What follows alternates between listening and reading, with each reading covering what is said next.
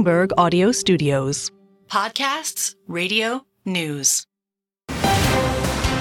You're listening to the Bloomberg Balance of Power podcast. Catch us live weekdays at noon Eastern on Apple CarPlay and Android Auto with the Bloomberg Business app. Listen on demand wherever you get your podcasts or watch us live on YouTube. In the nation's capital, welcome to Friday. You made it to the threshold of the weekend, and we have a lot to cover. Even without lawmakers in town, this has been an incredibly busy cycle, and we're going to start with an eye on the campaign trail because here we are. It's South Carolina time. That did seem a long ways off back in Iowa and New Hampshire, but it's time to go. And as we have been telling you, it's not looking great for Nikki Haley in her home state. We're going to connect with Christian Hall in just a moment on that. He's on the ground for us in South Carolina. But we have to take a broader look at the calendar here. Next Tuesday, the Michigan primary. It's not a question of who's going to win. Joe Biden will be the Democratic winner in Michigan, but there are questions about the margin with a lot of concern by Arab American voters in Michigan about what's happening right now in Gaza. Then we go to the end of the week with what appears to be the start of a government shutdown. You didn't hear it from me. What do I know? But lawmakers we're talking to don't seem to have a path. There might be some kind of an agreement that emerges this weekend, but it's entirely likely we will have at least a brief shutdown. And then we flip into the following week with the State of the Union and Super Tuesday. You ready for all of this? We're going to go through it together. And we start right now, as I mentioned, with Christian Hall, who is in South Carolina for tomorrow's primary. Christian, it's great to have you. I know you're bombing around the state right now, joining us by phone. It looks like Nikki Haley loses between 20 and 30 points. I don't want to act like I know what's going to happen, though. Tell us what you're hearing on the ground. I mean, Joe, it is really fascinating to see how Nikki Haley, a daughter of South Carolina, born and bred in the state, she was governor, and she was elected twice by voters in the state of South Carolina, a very popular governor, and just to see her standing in the polls, it is striking. I've been following Nikki Haley from South Carolina, New Hampshire, Iowa, and the tone is very different here in South Carolina. I was at a rally yesterday, and two Trump supporters were pulled out of the audience as I was arriving. I mean, there were Trump supporters on every corner surrounding the event with, signs saying "Go Trump." So it's just really interesting to see Nikki Haley being received like this in her own state. It's remarkable. Great description, Christian. Our headline says it all on the story today. South Carolina to Haley. Thanks for everything. We prefer Trump. What happened to her in South Carolina, or is it simply a MAGA story? I think more than anything, it's about how Donald Trump's control over the GOP has really changed the electorate. I mean, just a few years ago, Nikki Haley was seen as this rising star on the fringe of the, Tea Party, and there was so much excitement about her and the future of the GOP. And I think the bigger story here is just how it is amazing how Donald Trump came into the GOP and basically made it his own. And a lot of the establishment figures are now, backing Donald Trump. Quite remarkable. I'm guessing this is going to be an early call tomorrow, Christian. The polls that we've seen, as I mentioned, if you look at a composite of all the polls out there show Donald Trump up by 20 plus points in South Carolina. I'm guessing this is an early night. Do they both hang out, do the traditional victory concession speeches? What's your expectation? Well, I think that we're going to still see that. I mean, I think for Nikki Haley, she's going to try to show this sign of strength, right? And that she has what it takes to eventually win the nomination in November and take on Donald Trump. And in the near future, make it through Super Tuesday. South Carolina is going to be really important for her to show donors that she has what it takes to continue this race and that she's a good investment for them. I think for Donald Trump, he's going to start turning away from focusing on Nikki Haley. I think that he wants to change this race from a primary to a general election as fast as he can. He wants to set his sights on President Joe Biden and what he sees as Joe Biden's failures, and that's where he wants to move. And I think South Carolina, getting a significant win in South Carolina, is going to be what he needs to do that. Well, this is Really fascinating stuff, because you could argue he's been waging a general election campaign at the same time as sparring with Nikki Haley ever since they left New Hampshire.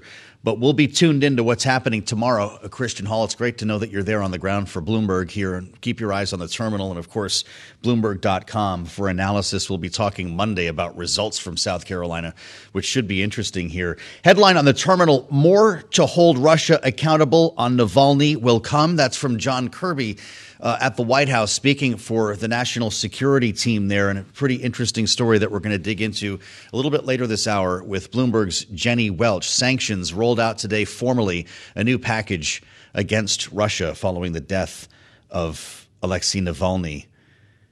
But how about what's happening on the moon today? This is remarkable stuff. For the first time since 1972, the U.S. is back on the moon. It's an amazing story, knowing that there was already one failed attempt by a rival company, in this case, Intuitive Machines. Who says you can't make money in space? You saw this stock today. Did you hear Charlie talk about it? LUNR up 25% after they made it happen, 6:23 p.m. yesterday, landing a robotic spacecraft on the moon, becoming the first private firm to pull this off, to place a vehicle intact on the lunar surface, and it was made in the USA. We're joined now to talk about it by Leroy Chiao. Pretty fantastic. Former commander of the International Space Station. Of course, a longtime NASA astronaut, spent 229 days in space across 4 missions. Co-founder, the CEO of One Orbit. Leroy, it's great to have you back on Bloomberg. Good to see you. I just wonder if you can frame the significance of this more than 50 years later. Yeah, you bet. Great to be back with you guys. And yeah, it was quite a historic moment yesterday when the Intuitive Machines lander, Intuitive Machines lander successfully touched down on the surface of the moon. As you pointed out, it's been over 50 years since the U.S. has put anything on the moon. And this is the very first time a commercial company has successfully created a spacecraft and landed it on the moon. So this is a big, big deal. As you pointed out, other people have tried and failed. Other nations recently, including Russia, tried and failed to put a lander on the moon. And so for this company to succeed, really says a lot for their engineering, the talented folks working there, and I think the future is going to be bright. And it's conducting a number of different experiments now and measurements, and will continue to do so. The other significant piece of this is that they landed near the south pole of the moon. Only India has done that, and that was recent as well. Talk to us why that's significant. Obviously, the public-private partnership is very real in space. Elon Musk has proven that to us. SpaceX, with a long history working with NASA. But this expands the picture. And to your point, it's bringing us to a different place on the moon than we've ever been. That's right. So NASA is interested in the South Pole region because it appears to be abundant with ice water, particularly down in some of the craters like Shackleton Crater, which never sees the sun. So the temperatures are very low there. And that's where NASA will probably want to establish a lunar base in the future for sustained exploration of the moon. The reason water is important, of course, we need water for life. You know, it'd be nice to not have to bring all your water with you on your expeditions. But beyond that, looking into the future, water can also be separated into hydrogen and oxygen, creating the potential for future rocket fuels, right? And so a lot of exciting things happening there. Also, even though we're on the South Pole, we are in a region where it's always facing the Earth. That is, the moon base and the spacecraft always see the Earth, and that means you have uninterrupted communication between the vehicle or your future lab and the Mission Control Center. This is incredible. Commander Chiao is speaking to our future here to go beyond the moon, of course. And I'd love to hear you talk about that, Leroy. The moon as not only a research station, but a gas station, a way station on the way to other planets. Well, that's right. And so liquid hydrogen and liquid oxygen are rocket fuel. They can be rocket propellant.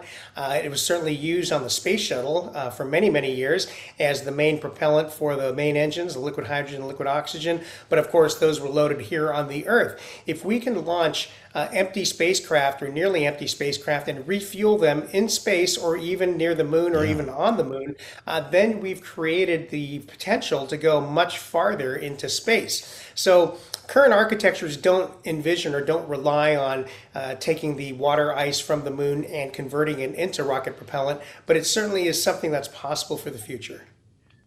Fascinating. This lander here specifically from Intuitive Machines will someday have people on board. Now that we've proven its ability to land safely as an empty spacecraft, how soon will that happen where we have a private mission putting human beings on the moon?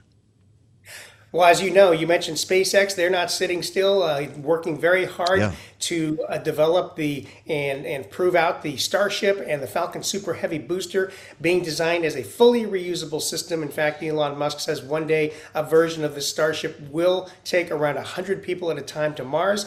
In the more near term, SpaceX is one of the contractors that NASA has brought on board to create a lander to land humans back on the surface of the moon based on their Starship technology. Jeff Bezos' Blue Origin is part of another group that was also receiving NASA funding and support to create another lander. And so, this kind of the idea is you don't put all your eggs in one basket. But this new model that created the Intuitive Machines lander, of course, no humans on board, but proves that this is a great model and it works. And so very exciting, as you point out, to look to the future to hopefully sooner rather than later getting humans back onto the surface of the moon. We've made the point a couple of times, Commander, that this was not a first attempt. We saw a number of failed attempts most recently, just last month. Actually, I forgot this was just as recently as January. This company, Astrobotics lander, had an engine failure just after reaching space. What did this group do right?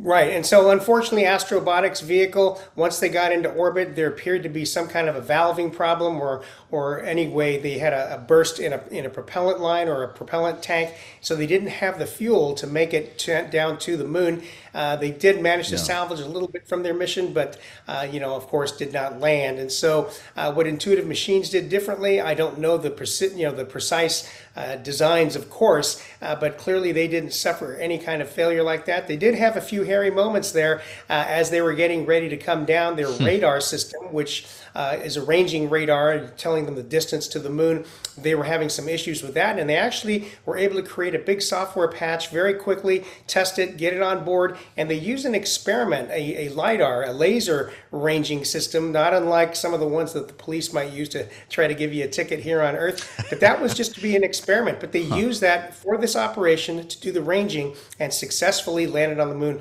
with an experimental piece of hardware. Fascinating.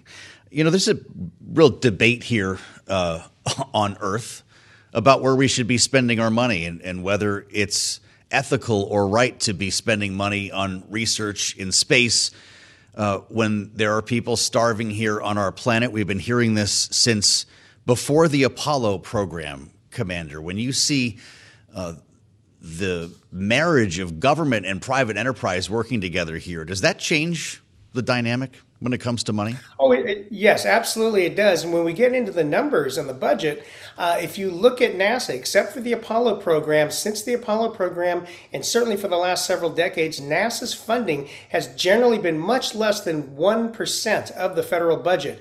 And so when you say, wow, we've got all these social problems here on Earth, that's all absolutely true. That takes a huge portion of the national budget every year. And so if we took that less than 1% that we're spending on NASA, and look what we get for it all the rovers that we have on Mars, the research work, the great discoveries in our solar system on the moons of Saturn, the moons of Jupiter, not to mention the human spaceflight program, an International Space Station, all the people those programs employ, we're going to fire them all, put them all out of a job. The contractors, they're all going to go out of business. Now I've got all these unemployed people, so we could save that less than 1% and put that tiny drop in the big bucket of spending for social programs. So it's a matter of balance. It's a matter of making sure that you do have the right proportions put into different buckets. Everyone's going to have their own opinion on that. But at the end of the day, I think the positives that come out of the space program are much, much outweigh the negatives.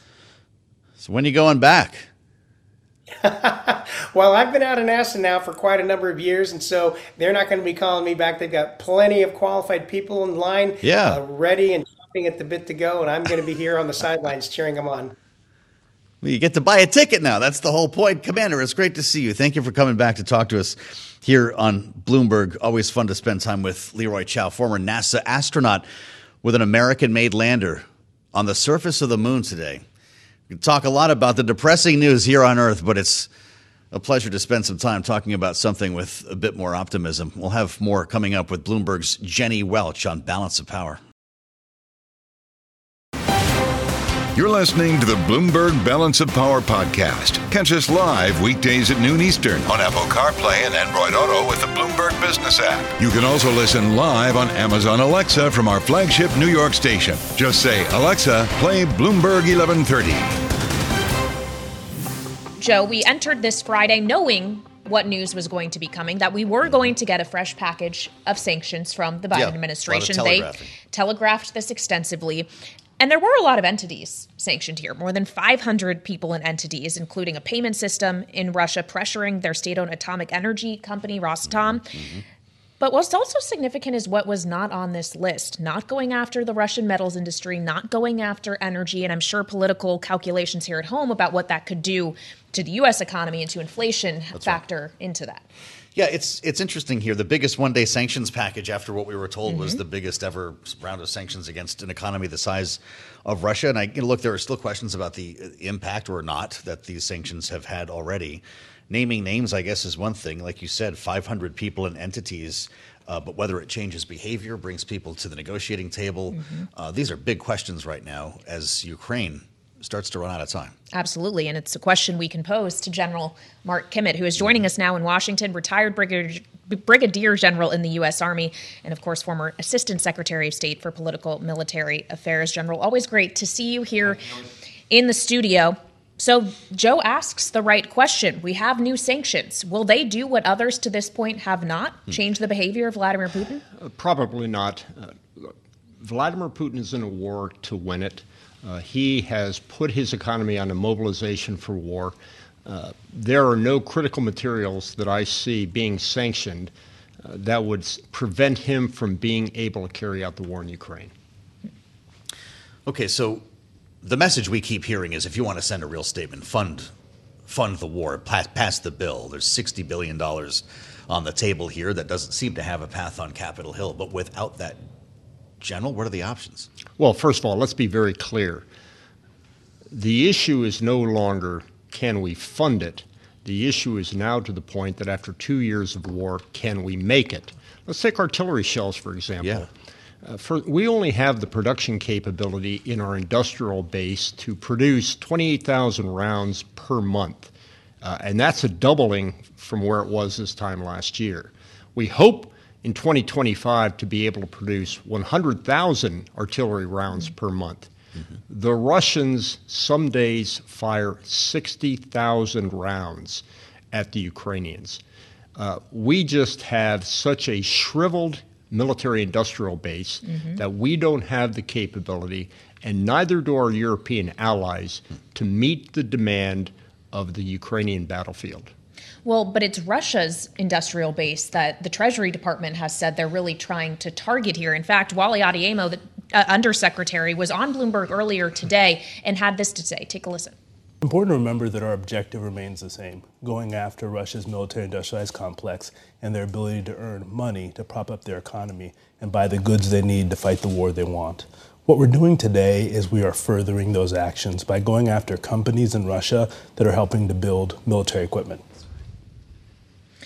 So they say that's their aim, General, but how far would the U.S. have to go to hamper Russia's ability enough if our own ability is subpar, as you say? Yeah, I think that's critical in certain areas. There may be some supply chain shortages that we can impose by the sanctions package, perhaps on one or two types of systems, especially the high-tech equipment that they're using. You remember at the beginning of the war how they were harvesting transistors from the battlefield. But again, going back to what's killing people on the battlefield, what's creating PTSD in the Ukrainian soldiers, what is the main focus of the war right now is lobbing old, dumb artillery shells that are made of metal and gunpowder. And I didn't see anything in the sanctions package that's going to stop that. And I am concerned that that's what's going to bring this war to an end if we are not able to figure out a path to go around, frankly, our industrial base. Well, we know that Russia's getting artillery shells in part from North Korea, right? That was some of the stuff sent over there. With everything we just heard from Wally Adeyemo, why didn't we do that 2 years ago if hampering their weapons manufacturing would have been effective? Well, it's interesting. I'm rehearsing an article that's in pre-publication, and what I say is exactly that. One of our major problems was that we had the delusion of a short war.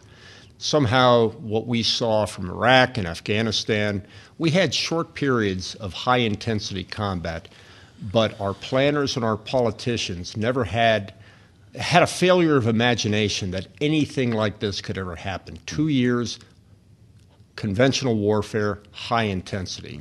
It was never in any planner's plan. It was never in any politician's funding package. And unfortunately, I think we now need to wake up and recognize that that's exactly how our adversaries are going to play us if they want to fight us. That's how China will do it. And if we ever find ourselves fighting Russia, that's how they'll do it as well. Well, it's Ukraine for now that finds itself actively fighting Russia. And you point out that this has now been 2 years of very active conflict. Will it remain so for the next year, for the next 2 years? Are we just talking about a war of pure attrition here? No, that's a good way to describe it. That's perhaps the medium case. The best case, of course, would be the war ends through negotiations right away. The worst case would be that no, in fact, these shortages give the Russians the capability to break through those front lines of the Ukrainians through their overwhelming supply capabilities and their overwhelming troop numbers. That's what I think is the lesson that we need to learn from Advika, which is if this keeps up, maybe this World War I like trench warfare devolves into a Russian breakthrough. We spoke last evening with Poland's foreign minister, Radoslaw Sikorski, who was very serious about the lack of funding and was going to deliver that message. He was on his way to Washington last evening. He'll be meeting here this weekend with the Secretary of State. And I'd love for you to hear what he had to say about his message to Capitol Hill. Let's listen.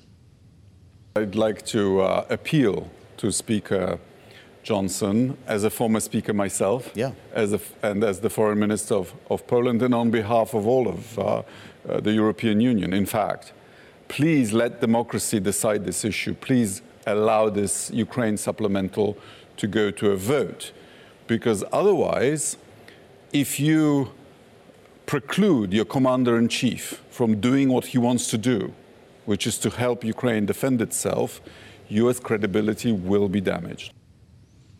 That was a recurring message from him, American credibility. What will our allies in Europe think if we can't pull this off, this round at least? Well, do you want the Trump answer or do you want my answer? Your answer, sir. All right, well, let me give you the Trump answer first. Okay. Trump would say, if they need that money so bad, then maybe Poland can give it to us. The constant lament from the United States since the founding of NATO is that they are not stepping up to their own national defense, and that's what President Trump will harp upon if he is asked to reflect on what was just said. Again, I want to go back to the issue that there are no significant stockpiles of artillery rounds, and I'm using that as a metaphor for the entire requirement package that is needed for Ukraine. There is no storehouse right now where there are thousands and thousands of rounds ready to be shipped if somebody pays for them. They don't exist. There are those warehouses, but those warehouses hold those rounds of ammunition needed for our war planners and for our war plans in the China Pacific against the Russians for American soldiers. So to use the old common expression, Joe, that you and I are familiar with, and maybe Katie, we're out of Schlitz when it comes to the available artillery rounds that can rapidly be sent over should a funding bill pass. Understood. So I wonder what that then means, though, as to the validity of the argument that you hear some Republicans making that the U.S. needs to be focusing on our own national security, speaking specifically, they are, of the border. But if we aren't investing in the defense industrial base in order to manufacture this kind of stuff, not just for the purposes of sending for Ukraine, but getting that firing up, ready to go, is that actually threatening U.S. national security by extension? Well, first of all, this is not my bright idea. This is not something that I came up with. This is not me discovering something new.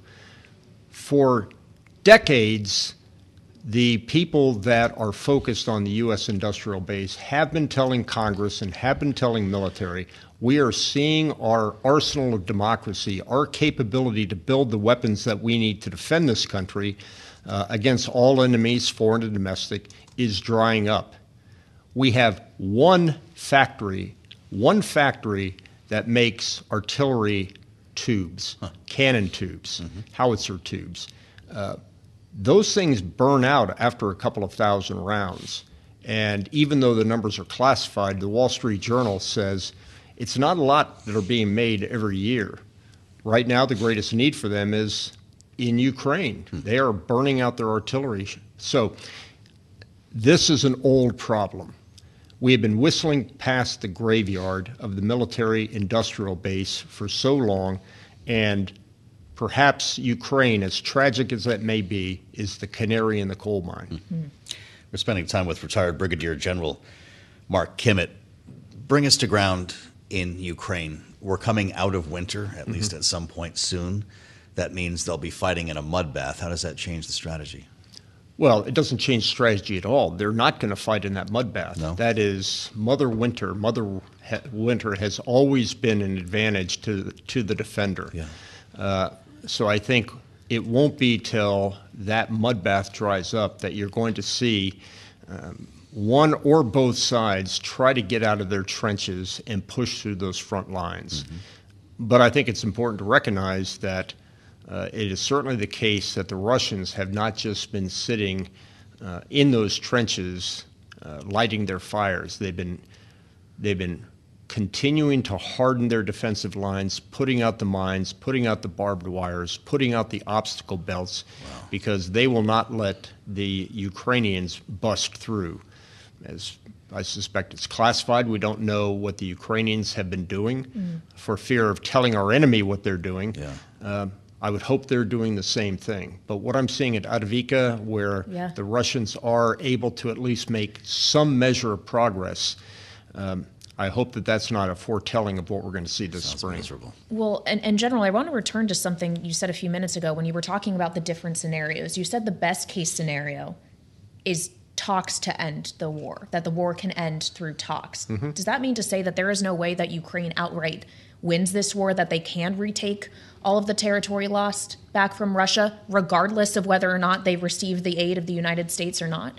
Well, the most optimistic scenario is that they achieve exactly that. They push the Russians out of Ukraine and Crimea, and that the only talks they're having now, or at that time, are about prisoner exchanges because the war is over.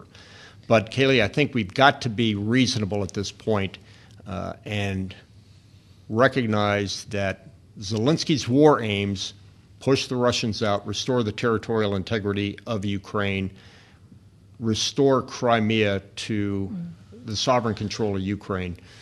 That's a very low probability event in the next year or so. So what are the chances that we're sitting here talking about a third anniversary? Very high. Very high. Short of diplomatic negotiations that find a middle ground that will satisfy neither side. Consider that, Kayleigh, when we talk about the debate here in Washington for funding more than a year ahead. Yeah. This isn't going away anytime soon. Well, and we could very well have a completely different composition of government. That's very true. By then. We don't know what will be in January 2025. Of course, Donald Trump has said that he would end the war within his first 24 hours. So he has indeed. We'll see about that. General, great to see you. Great to see you. You're always Wish I had better here. news. Mark Kimmett gives it to us straight. That's why we have him with us on the regular here on Bloomberg. You're listening to the Bloomberg Balance of Power podcast. Catch us live weekdays at noon Eastern on Apple CarPlay and Android Auto with the Bloomberg Business app. Listen on demand wherever you get your podcasts or watch us live on YouTube. Lawmakers, as we mentioned, still have time. We've been talking about dysfunction, chaos, lack of progress.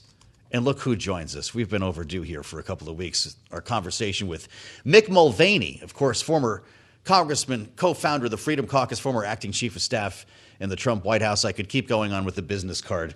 Mick, I've been looking forward to this because we haven't had a chance to compare notes for a minute, and quite a bit has happened in the last couple of weeks here. Where are you on some of the issues that we've been talking about, beginning with a shutdown a week from today? Yeah, I'm a little confused, a little concerned that I might now be your dysfunction expert. Goodness gracious, that the word about that introduction. So whenever there's dysfunction in Washington, get Mulvaney on the phone. Call me. Look, I think the appetite for a shutdown is lower than it usually is. I think the likelihood of a shutdown is higher than it usually is. All the folks I'm talking to, I'm in D.C. about every other week, having dinners and lunches with my old colleagues and so forth, say the place is just nuts. And they're not sure they can get their act together in time. I think they're off this week. They're back. They have a handful of days before they have to fund at least part of the government. It reminds me of a time back in 2000, I think it was 17, when we slipped into a shutdown by accident because of something that Rand Paul did on the Senate floor. I sort of get the feeling you might be sleepwalking into that again. It's a different mentality with the same result. So you talk about how the place is nuts. Who's to blame for that? Is this a Mike Johnson issue? Is this a Donald Trump issue? It's a voter issue. You get the government you deserve. You get the government you want. Washington's not broken. The country is broken. There's no sinister hand that reaches down from Washington and grabs Matt Gaetz out of the panhandle of Florida and says, send me this nut job. Or reaches down into Manhattan and says, give me AOC. She looks like she might want to blow the place up. So it's a misaligned incentives. There's a lot of money, Kaylee, to be made right now in extremism and outrage. You look at the squad numbers, the fundraising numbers the squad had. These are numbers that I had never seen for low-ranking members of the House when I was in the House, in the United States House of Representatives. You talk about millions of dollars per quarter being raised by fringe elements. That's where all the money is. That's where all the energy is. And when those incentives align like that, you know, why vote to keep the government funded when you can make a bunch of money by keeping it closed? Well, it's hard to remove what's happening, I think, to Kaylee's point, on Capitol Hill from what's happening on the campaign trail, at least to some extent. Mick, we're going to a state that you know real well tomorrow, South Carolina. It's time for the primary. It's time to actually vote.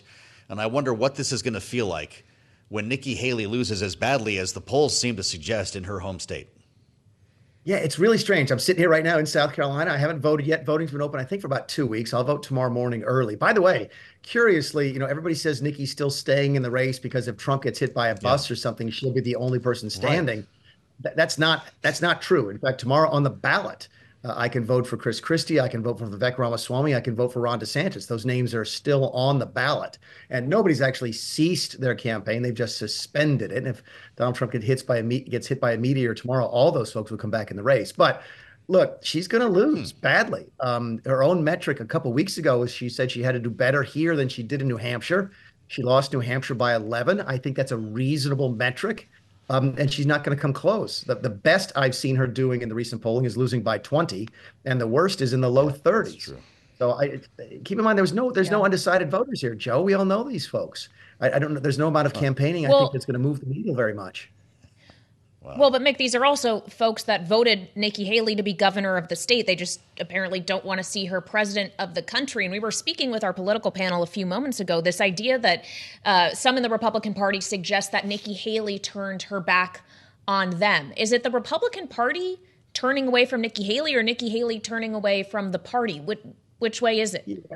Yeah, I don't know if I'd articulate it like that, but I get the sentiment. Let's see if I answer it this way, which is I think she's decided that she's all in on being anti-Trump at this point, and that this is it. There's no coming back from this. You don't come back from attacking him the way that she has. You certainly don't come back from attacking him on Saturday Night Live. He watches Saturday Night Live like I go to mass. It's just that's part of his culture, right? She's cast her lot now with the anti-Trump wing of the party. And that may pay off big time in corporate boards in the future. I don't think it pays off with politics. Is that her turning her back on the party turning her back on her? I don't know. But I think that's got to be the mentality here, is either wait around and hope he dies or make a bunch of money. I don't understand the logic any other way. There might be an explanation, but I can't see it. Wow, that's incredible. For someone who's been associated with conservative principles to the extent that she has and worked for Donald Trump, Mick, the way you're talking makes it sound to me like there's no 2028. This is not a dress rehearsal for the next election, that this is it now. If the party has truly gone populist, and it looks like it is, okay, by the way, we're not the only ones, but if it's gone truly populist, then is there a room for a fiscal conservative neocon like Nikki Haley sometime in the future? I'm not sure there is. And maybe she's looking at that same sort of environment. Keep in mind, she's probably not going into the administration in any way, shape, or form, which means how do you stay relevant for another 4 years? So, yeah, I think it might be in her self-interest to sort of make it or break it here, which is why I think originally she said, she might not stay in South Carolina if she thought she couldn't win by, at least lose by single digits. So now she's saying she'll stay in as long as the money lasts. And I think that's probably smart on her part. Well, and part of her closing argument, Mick, is this idea that it shouldn't be the primary election that matters to everyone, but the general election, and that Trump would lose to Biden and the general, she would beat Biden. We're not seeing many voters seemingly take that into account, though. Why do you think that is? That's never a compelling argument ever for voters. Every pollster will tell that. Every candidate will tell you that. When you're saying vote for me because I'm better at beating the other side, that means really that's your plan C or D or E. It didn't work for Mitt Romney. He was our electable guy against Barack Obama. That washed out badly. It didn't work for John Kerry. He was the electable guy against George Bush. That just doesn't sell, Kaylee. When you hear politicians making that argument, it means that their first 2 or 3 ideas flamed out pretty badly. Huh. Wow. I'll tell you what, though. Look, I don't know if we're going to get a no labels candidate here, Mick Mulvaney. If the country thinks they want anyone other than Trump and Biden following Super Tuesday, Kaylee, we may have to go to Mick's original plan here. Dwayne "The Rock" Johnson. I forgot about that. Mick, you still stand by that? Yeah, well, I do. In fact, I just wrote a piece in The Hill this week on the third party. There's a couple ways to look at it. Number one, I believe that folks are actually looking for a third party. I do believe that they're not happy with Trump versus Biden. Now, you could really make the argument that that's not true, because they've had a chance. I mean, they've had a chance at Dean Phillips. They've had a chance at Nikki Haley, and they've all said, well, you know what? We sort of like Biden and Trump anyway. So, but I got to feel that the data that No Labels has is right, which is that if you could find the right third party, you could make waves here. Up to and including possibly stealing a victory. It's a generational type of time where you could do it, but there's nobody to fill the role. And you can't beat something with nothing. And Dwayne "The Rock" Johnson has shown no interest. Oprah Winfrey has shown no interest. Taylor Swift, name me somebody who could get sort of the national approval ratings that would launch them into a viable third-party role. There just isn't the person out there that fits that description. So while the environment is right for a third party, I don't think the people are right for a third party. No Labels is going to struggle to get anybody who does better than just a protest vote. Well, RFK Jr. did get a 15% in the Quinnipiac poll this week, but I guess we'll have to leave it there. Mick Mulvaney, always great to have you on the show. Thank you so much for joining us. Of course, former congressman from South Carolina, co-founder of the Freedom Caucus, former acting White House chief of staff in the Trump administration. We always appreciate your time. I'm not sure many people have more titles than Mick. Our title is just what? Host of Balance of Power? If that. Thanks for listening to the Balance of Power podcast. Make sure to subscribe if you haven't already at Apple, Spotify, or wherever you get your podcasts. And you can find us live every weekday from Washington, D.C. at noontime Eastern at Bloomberg.com.